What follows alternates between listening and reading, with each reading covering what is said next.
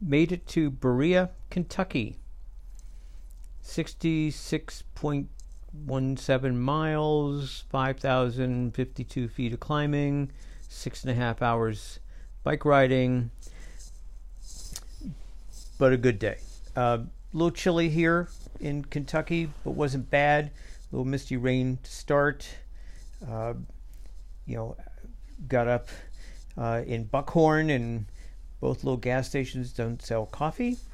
So rode up to Boonville, Kentucky, with old bus stop diner for breakfast. Oh, love these places. Nice breakfast there. Then got on the road to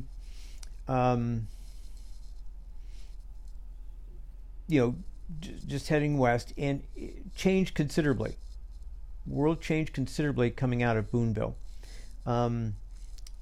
Wasn't quite as hilly. There were still steep upgrades, but they weren't a mile long. So what I'm more used to in the Hocking Hills, 100 yards, 50 yards, steep climbs, and up and over. But so they were still there, but still got some places where I could do 10, 12 miles an hour on this bike, weighted down. It's not too bad, for extended periods of time. So it was good. So got a little further today, 66 miles. Also a big change in the people, houses and yards, instead of trailers lined up along the edge of the road. We got out of coal country, a few more cattle. Just a big change once you get out of the Kentucky hills. And then got up to the top of Big Hill, Kentucky. The sign on the other side said 6% grade for 2 miles going down. I think that's just the state telling you something, because it ain't 6% going up or down that hill. It's more like 10. So, but waited there for a minute because I wasn't sure where the next turn was, and nothing was on the map, and I was like, oh my gosh, where is it? So asked somebody and went down the hill and made the turn, and the next two towns I couldn't find at all. Turned into and then ended up in Berea.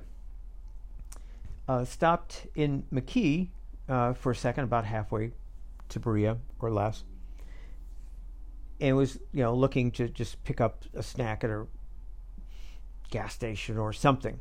And went into this place. Very different. All big tobacco. There wasn't a healthy thing. The healthiest thing to eat there was Lay's potato chips. Big sign on the wall, flag on the wall.